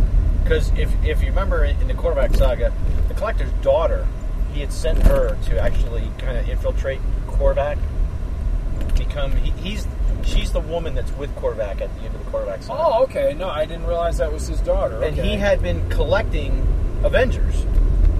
They were disappearing through this time frame. Right. And I wonder if we could see, and the Guardians of the Galaxy were involved in that storyline too. I wonder if we could see that the Collector actually starts collecting the Avengers leading up to the Infinity Stone. So instead of like how he was collecting Avengers because Korvac was coming, maybe he'll do it because Thanos is coming. Well, see, everybody seems to assume that somewhere down the road we're getting one of the big Thanos stories. Probably in Avengers 3 is what the Infinity Gauntlet. Yeah. But I do kind of wonder if maybe it will be a different story that just kind of like they kind of merged the Collector's role in Korvac saga right into the Infinity storyline, and then he gets all the heroes. That's how they get all the heroes together because the Collector has collected them. Right. And then they fight Thanos. I can see that. Mark the date, kids. Dr. Bill, August 2nd. The Predictor. The Predictor. All right, here we go. Wow, that's a Daytona. Oh, that's cool. It's like a pace car. It is the pace car. Sweet. Wow, we're pretty close. We're just doing top secret jokes. Chocolate mousse. Doesn't like Popeye, likes Top Secret. What the hell is that about? How silly can you get? Yeah. How silly can you get? If everybody had a 12 gauge, and a surfboard too. All right. On our way home at the end of Saturday at Conjure. Bonjour, Conjure. We did our Marvel Star Wars panel, and then we did our Get Off Your Butt and Make a Podcast panel, and then we kind of bummed around the floor for just a few minutes. Yep. Headed over to Epcot. We've been at Epcot ever since, and I could be wrong, but I don't think we have any usable audio from Epcot, so yeah, it's probably the next thing that they're going to be hearing is the trip home, and we are flat exhausted. It was the double-barreled action in the bathroom, but man, it is actually a shame that we didn't get that recorded. You guys listening are both simultaneously cheated and blessed at the same time, because that was a horror story. You had Bill in one stall, and then 2 stalls away you had me, and it was the full stereo. Man, if there was anybody in between us, they're dead. It was like dueling banjos, but dueling butt cheeks. A different instrument altogether. The tuba. It's not a tuba. Man. It's like I was saying, though, for knowing the physical distance around World Showcase, and it is really not that far, I'm fried. I mean, it feels like it's 5 times longer than what it really is. I mean, I feel like we've walked a marathon. It was hot out there. It was, yeah, that's a lot of it. We kept stopping every pavilion. Well, look, air conditioning, let's go in here. Suck it up. And then move on. It was good, though. I mean, I thought we had a good day. Mm-hmm. Wish we gotten a few more rides, because we didn't really do much in Future World at all, really. We did Spaceship Earth, and that was it, right? Because then we went for the Club we went straight to Mexico. Straight to Mexico. And then walked all the way around. We did the American Pavilion. Yep. American Adventure. Now, had you done that before, the American Adventure? No, I don't think so. I don't remember that. I like that one. That's one of my favorites. And then came back we went to Canada. Yep. Came back to France, had dinner in France. Yeah, we We did go all the way around too. We went all the way around. Well, we went from France all the way back to Norway. All the way back to Norway to ride at a breakneck speed. Yeah, we were the very last people on the Maelstrom. Yes, they closed the door behind us. What'd you think of that? Had you done that one before? No. It was pretty cool where it went backwards. What did you do the last time you came to Epcot? Ride a park bench or what? I didn't do much. It just I guess didn't really. I don't know. I came with the kids, and the kids were not interested. I don't even think we didn't even went out into the showcase. Oh wow! We just stayed up in the front, did some stuff there, and we were done. They had no interest in any of it. Well, it's like I was saying before. You need to come sometime where we can have like a full, at least one full day. More, I'm thinking more like a weekend. Have like a full weekend. I'll play tour guide, and I'll tour you Disney right, so that you can get the full experience. Because the way we did Epcot today is the way that I actually really hate to do it that way, because it's like, okay, let's rush here, let's rush there, let's rush around this, and you got to sample things, but you didn't really get to like experience things. Well, we didn't get there till 4 o'clock, I think. Anyway, yeah, it was late in the day, and then we had the dinner reservations because we had the 2 panels. Yeah, which went pretty good. But that's not to say I didn't have fun, because I had a blast. I mean, it was just a riot hanging out.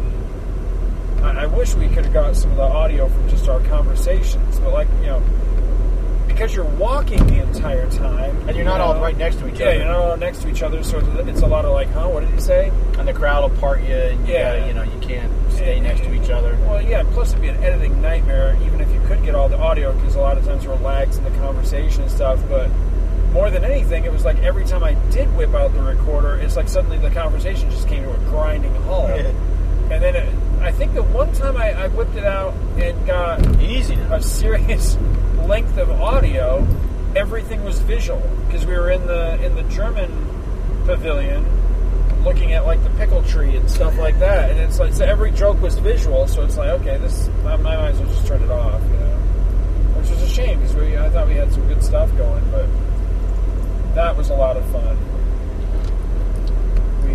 We had dinner at Chef Stefran's, which I had never eaten at.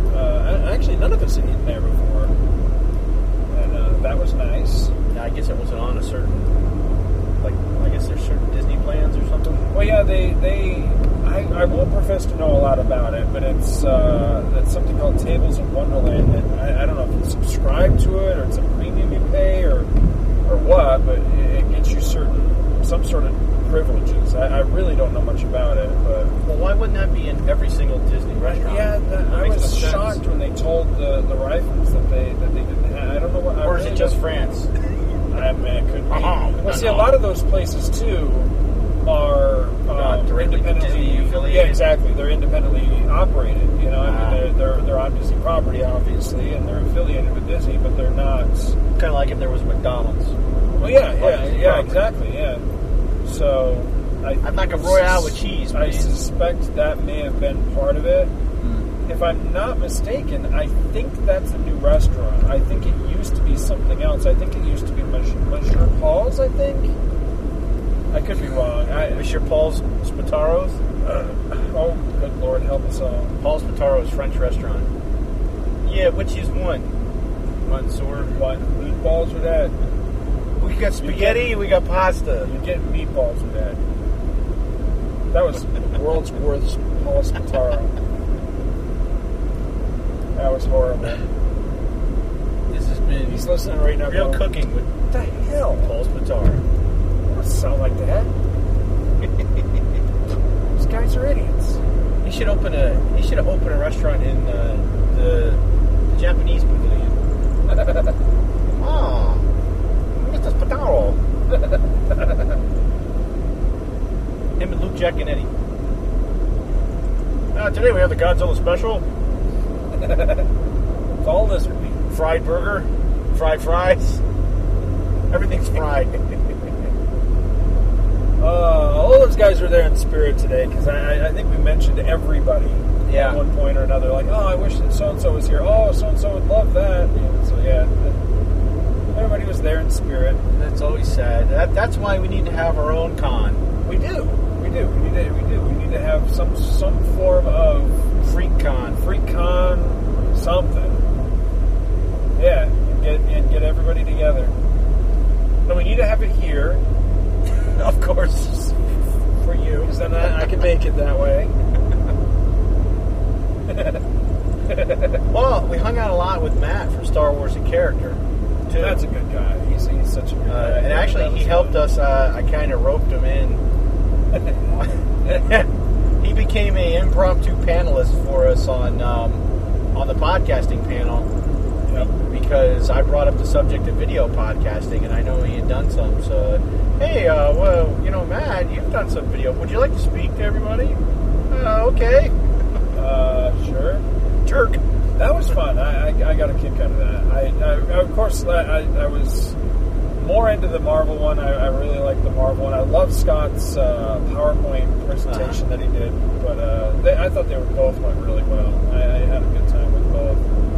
Looking forward to tomorrow. I'm looking forward to the Star Trek one quite a bit. The Aaron Gray one, I'm looking forward to, but I'll profess a bit of nervousness with that, only in that, what do we have to fill, like 50 minutes on that one? Yeah, but she pretty much said when we accosted her before she was going to the restroom that, she'll pretty much just jibber-jabber, and if things slow down, just throw a question at her. Right. So, I think we should just look over her bio and some pictures and, well, never mind. And just try to get some of her other interests. I mean, we kind of figured out that she's into Tai Chi. Right. It's a big deal. Her here, we gotta look up. By figured out, you mean you read it on her Wikipedia? Exactly. No, actually, just on her IMDb bio page. What we found out from Matt, that she has the name of her company is what, Heroes for Hire? Yeah. But I don't know what they do, so we need to kind of look that up too. Something to do with Luke Cage and Iron Fist is all I know. She plays the role of Misty Knight. I would watch that. I would totally watch that. So what else? What else we do today? That was pretty much it. I mean, it's been a full day. There was a couple cosplayers. There was a lady, Dr. Doom. Yeah, there was actually some really decent cosplaying going on. There was a lady Loki. Yeah. And Poison Ivy. That was the one. Thank you. I was trying to remember what the other really good female costume was. It was Poison Ivy. That girl, her outfit was really good, but she was also very attractive. So, I mean, it really lent into. Did you see the guy that was in the Imperial Guard costume that the head was way too big for his body? I did not know. The red, but he only had. Okay. Oh yes, yeah, okay, yes. The top was way too big for his body build. Yeah, that didn't and look right. The robe only went to his waist. Right. But he had on some trooper outfit underneath it. It was a very strange outfit. It was different. Like casual Imperial Guard, because I could swear he was wearing sneakers. And I did see a clone trooper. Yep. Clone trooper looked good. Yeah. Clone Trooper looked animated. That's what it did look like the animated. That was the Trooper, cool thing. Is that it was, obviously it was a guy right there in a costume, but he actually looked like he was CGI, which was, I don't know how you pull that off, but he really did. I thought that was cool. On my way to the bathroom, I walked by in one of the rooms down where we had our first panel. It said cosplay for men, so of course I had to look. I walked by the bathroom. I look and there's a guy standing up there dressed as Thor, talking to the panel. I was like, I gotta go to the bathroom. I can't stand here. See what's Cosplay for men. Cosplay for men. But I think I was trying to squeeze in down there before our next panel started. I cosplay so much. I bought the company. I guarantee it. Oh wait, that's the men's store. You don't like the way your fat ass looks in a Starfleet uniform. I guarantee it. For your money back. What? Whatever happened to that dude? Because he got ousted from his company. They booted him. Yeah, they booted him the hell out. Wow. Yeah, the poor bastard. I'm like, isn't that kind of like? Because he pissed too many people off. Isn't that kind of like firing Ronald McDonald or something? Oh, that clown's got it coming. All right, clown. I've had enough of your shit. Out. But no, he did. He didn't. I think was he just the spokesperson, or he actually created that company? I thought he created the company.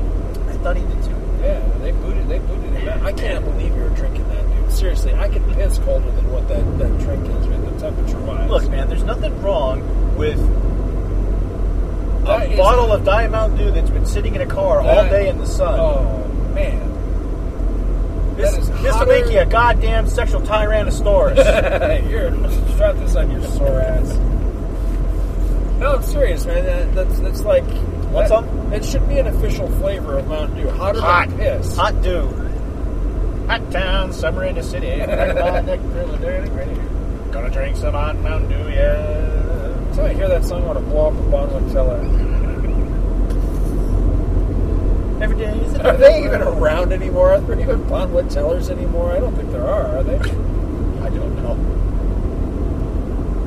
Oh, man. I'll tell you what, the AC feels good. I got the AC on max temp, and I was dying, man. I know. I was just trying to get to the next cool place. I was saying over dinner, I don't understand it, because I come to the parks all the time. I mean, like, you see me in my posts on Facebook. You're like the Terminator. That's all he does. That's all he does. I think I actually said that to my wife. I'm like, God, does Scott do anything but go to the park? No, I go to the park. That's what I moved here for, man.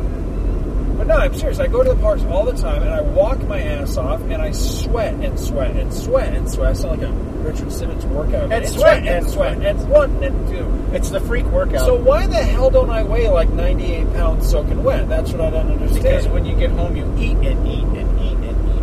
Well, there's that. Although it would not be evidenced by the stuff I've put into my body this weekend, I've actually been really good on the eating. Not only am I not eating as much, I've actually been eating very healthy. I've been eating a lot of fruits, a lot of low carb, no carb stuff. I'm drinking almost exclusively water. Have you not been around me all weekend or something? What? When were you eating the fruits? No, that's what I said. That's why I prefaced it with saying that you wouldn't know it by how I've been treating my body this weekend while we've been together. Okay. But no, up until were you not the guy that ate the big chicken with me? Because you jumped my ass for having Mountain Dew this morning when we were heading out the door. I'm like, dude, this is the first soda I've had. Because it's regular soda, and right? That was my thing. Well, but you know what? You were right too. I think that's one of the reasons I had such a nasty headache all day long, is that goddamn Mountain Dew. But no, I gave up soda months ago, because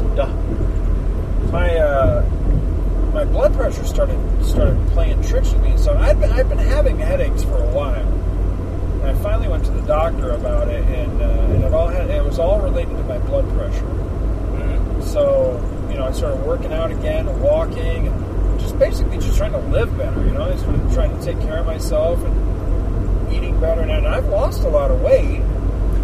I lost about 10 pounds. I had started Weight Watchers, and then I was doing good, and then that kidney stone stuff came, and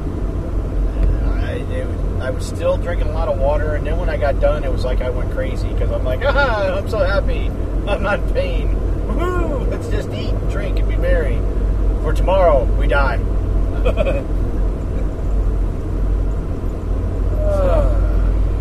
Yes, we're just old men.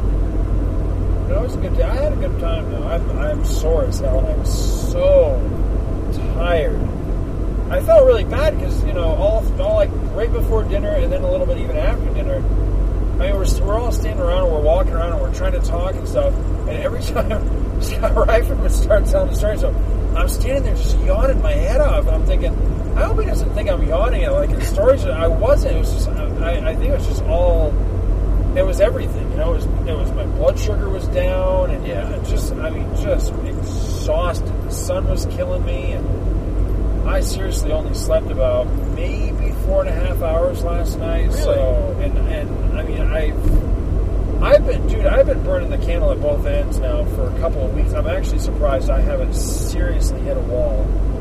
So that's why I'm really glad that our panel is actually not until later in the day tomorrow than it was today, because I'm planning to seriously sleep in and get some rest.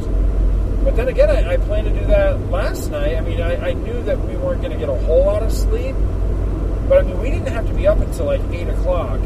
I was staring wide awake at 6 o'clock.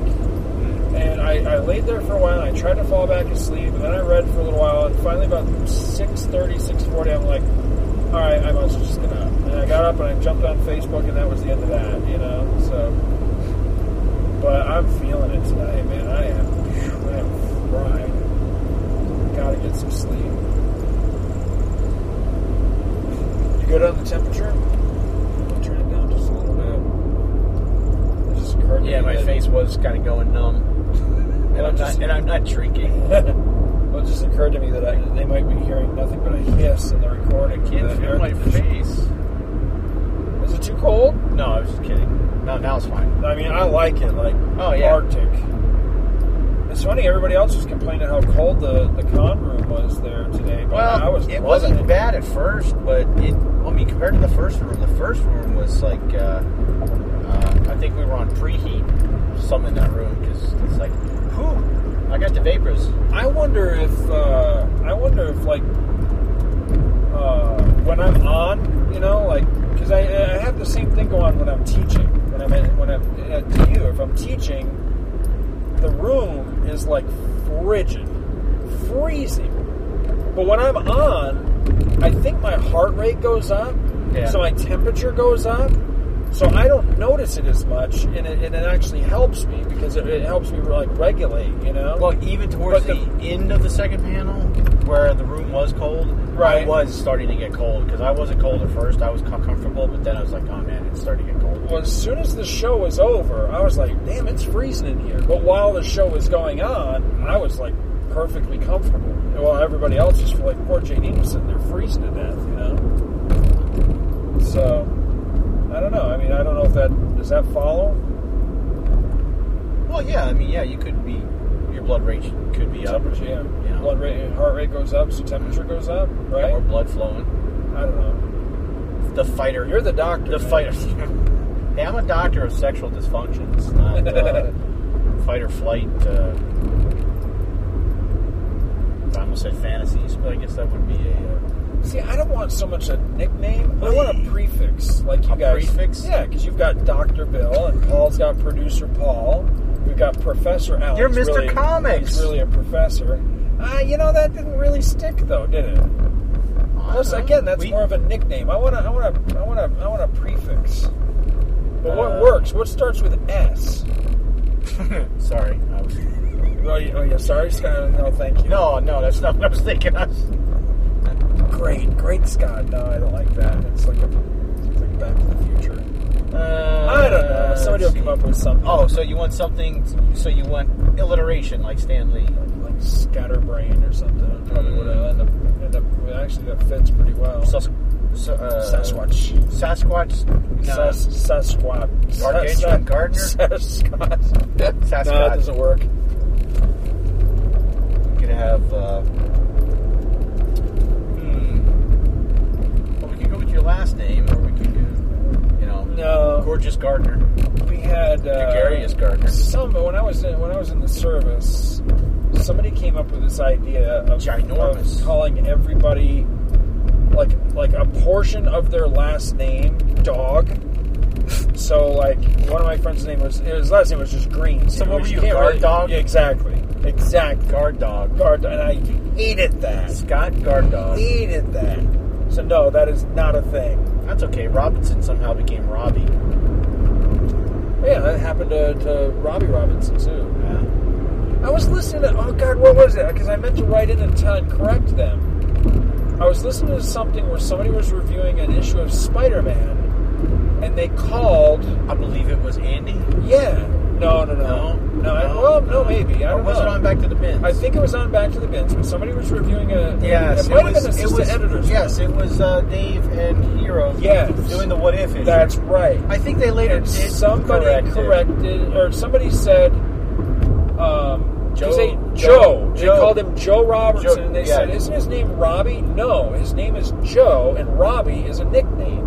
Which I always thought, anybody I've ever known where somebody did that, took part of their last name and made it their nickname, they always hated it. So I was always surprised that Robbie didn't seem to mind that nickname. You would think that would irritate the hell out of me. You'd be like, no, my name is Joe. No, I had a coach in high school that did that, who called me Robbie. And the first time he did it, I was in the middle of a lift with some weights. Right. And it made me laugh, and I dropped the weights on my chest. Whoops. It's like, I can't breathe. And then I had a chief when I was in the Navy. He just called me Robbie.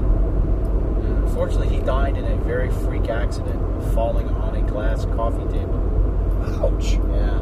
Found that out like a year or two ago. I was like, are you kidding me? Wow, man, that's like Final Destination crap. That's weird. Glad I don't own a glass coffee table. That's a little side note. Yeah, that's freaky. That's not one you hear every day. No. Look. And I'm not going to get graphic on what happened either. Just say he did make it.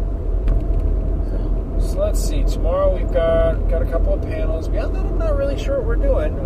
We had discussed possibilities of some shopping. Possibilities of maybe checking out a little something downtown Disney for some Guardian stuff. Oh, that's right. Yeah, we gotta go check out Guardian swag at downtown Disney. Swing. And then probably just I don't know so much recording as doing some laying out of plans for the future because. Well, you might do that with Scott. I've got a 3-hour drive home. Scott Reifin and I are working on a secret project, so yeah.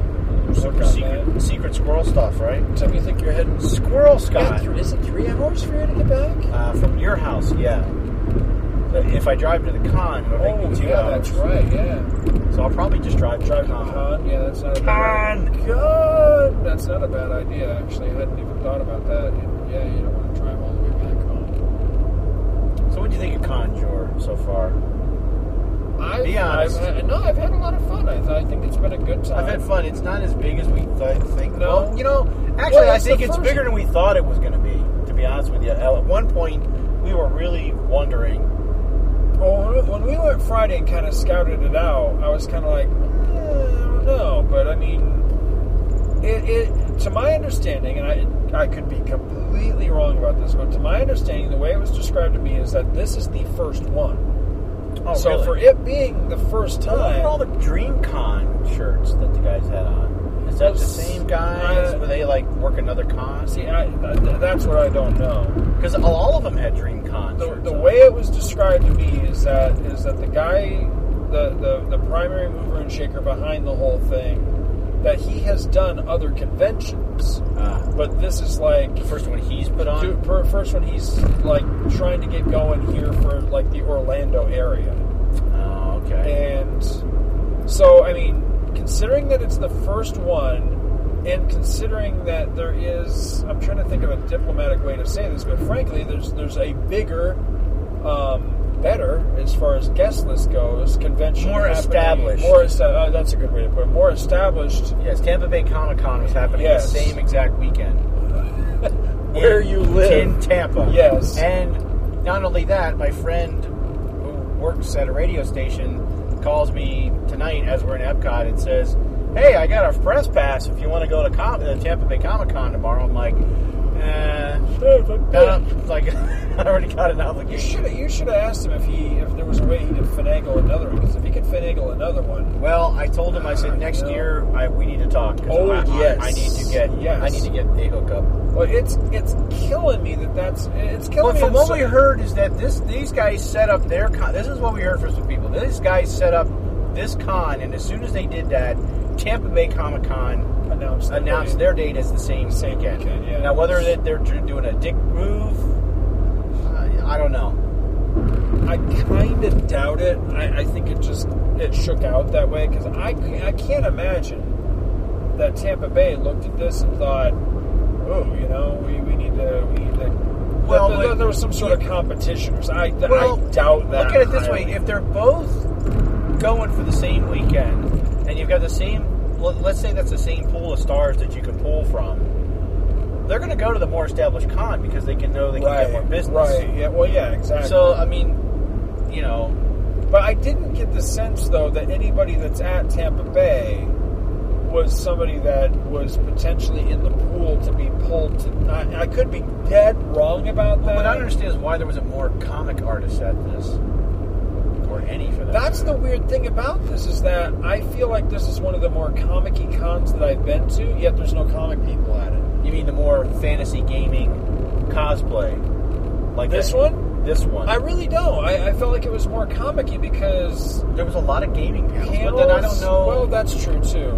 But I like the comic presence that's on the floor. I mean, lots of comics represented, which was, I feared there weren't going to be any comics. I thought that just by the very name of this, it was going to be a lot more like cosplay, gaming, you know. I wasn't really sure what to expect. So I'm kind of looking at this as like, this is a great weekend show. Like, it reminds me very strongly of the little one-day shows that Michael Bailey and I used to go to in Atlanta. It feels very similar. That like there's a really nice dealer room that's got a lot of cheap comics and stuff. Because as much as I like to go and look at the wall books at things like this, I'm never going to buy one because they're always overpriced. I might try to finagle a deal like on the final day when they're just packing up and they're like, yeah, all right, I'll sell it to you for $5 so I don't have to take the friggin' thing home, you know? Mm-hmm. But beyond that, I don't go to these conventions to buy high-end books. I'm there for the bargains. I'm there for the 50-cent bins, and you're there for the $3 a pound, exactly, baby. $3 a pound. You know, that's a hell of a deal. I might filter through some of those again tomorrow too. But so that's what I'm going to those for. And in that aspect, I feel like the floor is well represented. But yeah, there was two big comic. One is the guys had tons of 50-cent boxes, dollar boxes, deal boxes, and the other guys were doing it by the pound and a good assortment of wall books. And actually, we talked with him. They're doing a lot of selling gaming stuff too. Yeah. And, what was his name? That guy was really nice. I like that guy. I can't remember his name. Don't we have his card? I believe his card was in the stuff that you gave back in the house. He reminded me a lot of Mike Bailey. Yes, he did. I thought that too. Yeah. And I knew he reminded me of something, but until you said that, I didn't realize that's who it was. He did. He looks a lot like him in his... Mike Bailey with a hat and no glasses. Yeah, his demeanor. Yeah. Well, he had a hat. He had like a fedora on, and he had no glasses. So it's like... Yeah, but no, his he was the evil Mike Bailey. His demeanor was very Mike Bailey. He was a very nice guy. I liked him. And he's a software engineer? Yeah. A business analyst. Yeah. Depending on what project he said his name was. But yeah, I think you're right. I think we have his card. George Bailey. And then, what the hell was I going to say? Oh, but I'm hoping that after it's all said and done, I'm hoping that they'll solicit some, those of us that were actually presenters and stuff for some feedback. And essentially my feedback would come down to, I think they've got a hell of a good format. I think it's a good formula for success. I think it just needs a little bit of tweaking and refinement. They definitely need to do a better job as far as staying in communication with panelists and presenters, and having all their ducks in a row. But really, the big thing was I think there were too many panels, because then you've got panels that are actually competing with each other for the same small audience base, and I think we end up dividing. Go ahead. It was more than dividing. It was. I think we lost 80% of our audience we could have had. Yeah, well, yeah. So I think on some of them, because we went up against Joel Hodgson. Yeah, that was D3K. We're going to lose that battle. So I think if they did it to where there wasn't conflicts in panel, but then again, but they got to draw as many people in through as many. Right, yeah. So, but still, maybe just that's the only panel you have at that time frame. Period. Right. When you got a Rockstar panel. I almost think maybe they had too many panels. Well, that's what I meant. Yeah. Just maybe for that 1 hour, too many going at the that same 1 time. hour. That's the only big panel you got. Yeah, that's it. That's exactly what I meant. Was that so that everybody can go to that, and then when they get out, they can all split up and go back to what other little panels they want. Right. Well, you treat. I think when it comes to panels, you have to treat them like. I mean, yeah, some of them are going to be niche panels, right? You have to treat them like a TV schedule. I think that when it comes to a particular time of day, you can treat it like Saturday morning cartoons. Where you've got 15 panels going on at the same time, all diverse subjects. But then when you've got the one Rockstar panel that that everybody's tuning into, the big, the star, you know, then you don't have anything that's on an opposite channel at the same time because you know they're just going to get friggin' clobbered, you know? Right. And I think that's the way that they should have done it. But again, you know, that's armchair quarterback shit. But I mean, you know, if they ask us, that's what I'm going to be honest. Maybe they didn't really know how big that panel was going to be, and that's why they just kind of shotgun had panels everywhere. Right. Like I don't know what we're going to have tomorrow. How many Aaron Gray fans we're going to get? No idea. I think we'll just shut up and let her do the talking. Well, her being one of the headliners, you know, I would think that it would be a pretty decent crowd. We'll just have to see how it goes.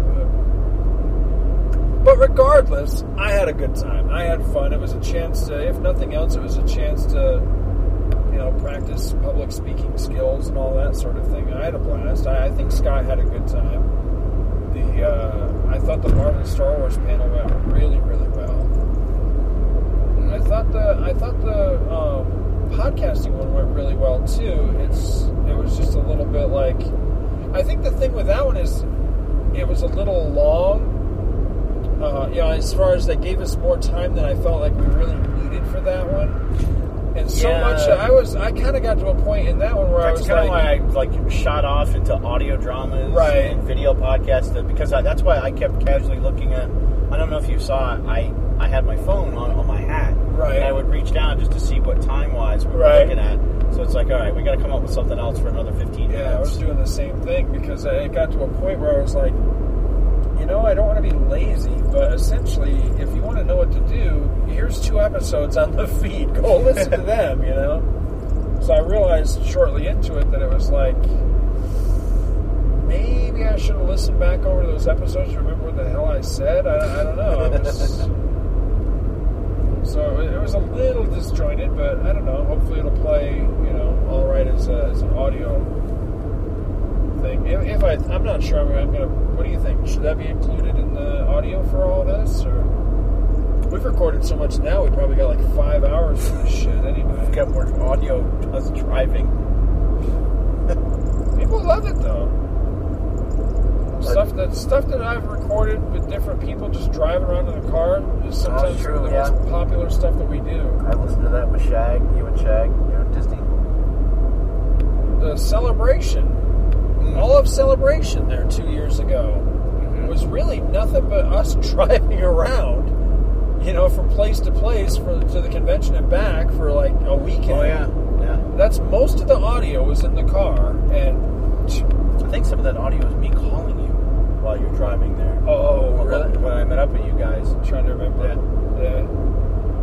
It's hard to believe that was 2 years ago already. The one thing I remember the most was when Sean said, I sent you the text or something, said it's when you were trying to get all of us out of the hall, and he said something that's like, it's like herding cats.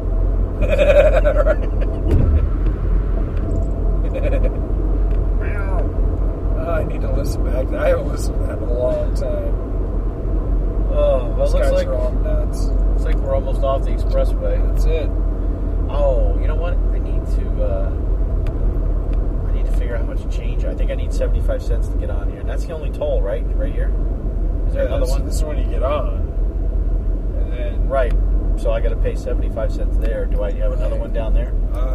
Yeah, I think there's a few between here and when you're going to finally get on. Oh, yeah, there is another one. So I need to get... yeah, but the other one I think has people. So I'll probably need to break some change before I... Because I almost couldn't get off of this whole thing. I had to dig up another quarter to make sure I'm like, because I'm driving my dad's truck and he's out of state right now, and if they bill him by plate, where the hell's the bill going to go? Right. You know, I'm always the worst case scenario guy, and Dad's going to lose his license. He didn't pay his toll in Orlando. Well, I was in South Carolina.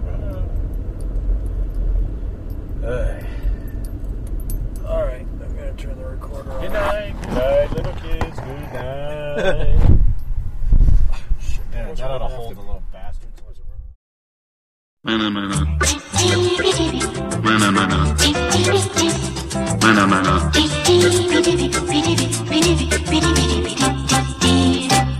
If you shop at Amazon.com, please consider using the link at twotruefreaks.com to shop there. If you use this link to go to Amazon and then you shop, Two True Freaks gets a little cut of what you buy, and it doesn't cost you anything extra. So you get to shop as usual and help out the Two True Freaks at the same time. Welcome to Amazon. I love you.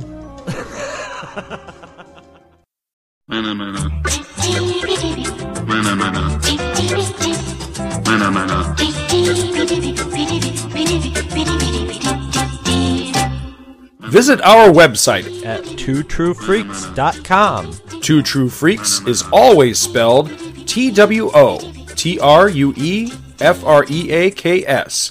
You can email Two True Freaks directly at twotruefreaks@gmail.com. Two True Freaks and all of its excellent affiliates are available on iTunes, and you can choose to subscribe to either the entire network if you wish, or pick whichever individual shows you want to follow. We have so many shows to choose from, there's just bound to be one that appeals to your particular fandom. Just search Two True Freaks with an exclamation mark at the end, space, and the number 2. You can find Two True Freaks on Facebook. Just search for Two True Freaks. If you ever leave your house and you actually have friends, why don't you tell them about Two True Freaks? If you've enjoyed our show, please, won't you take a moment to rate us on iTunes? That helps others find the show too. Thanks for listening, and join us every Monday for new episodes of Two True Freaks. Oh, you cheap son of a bitch. Are you crazy? Those guys are retards. I got a good deal on those boys. The scout said they showed a lot of promise.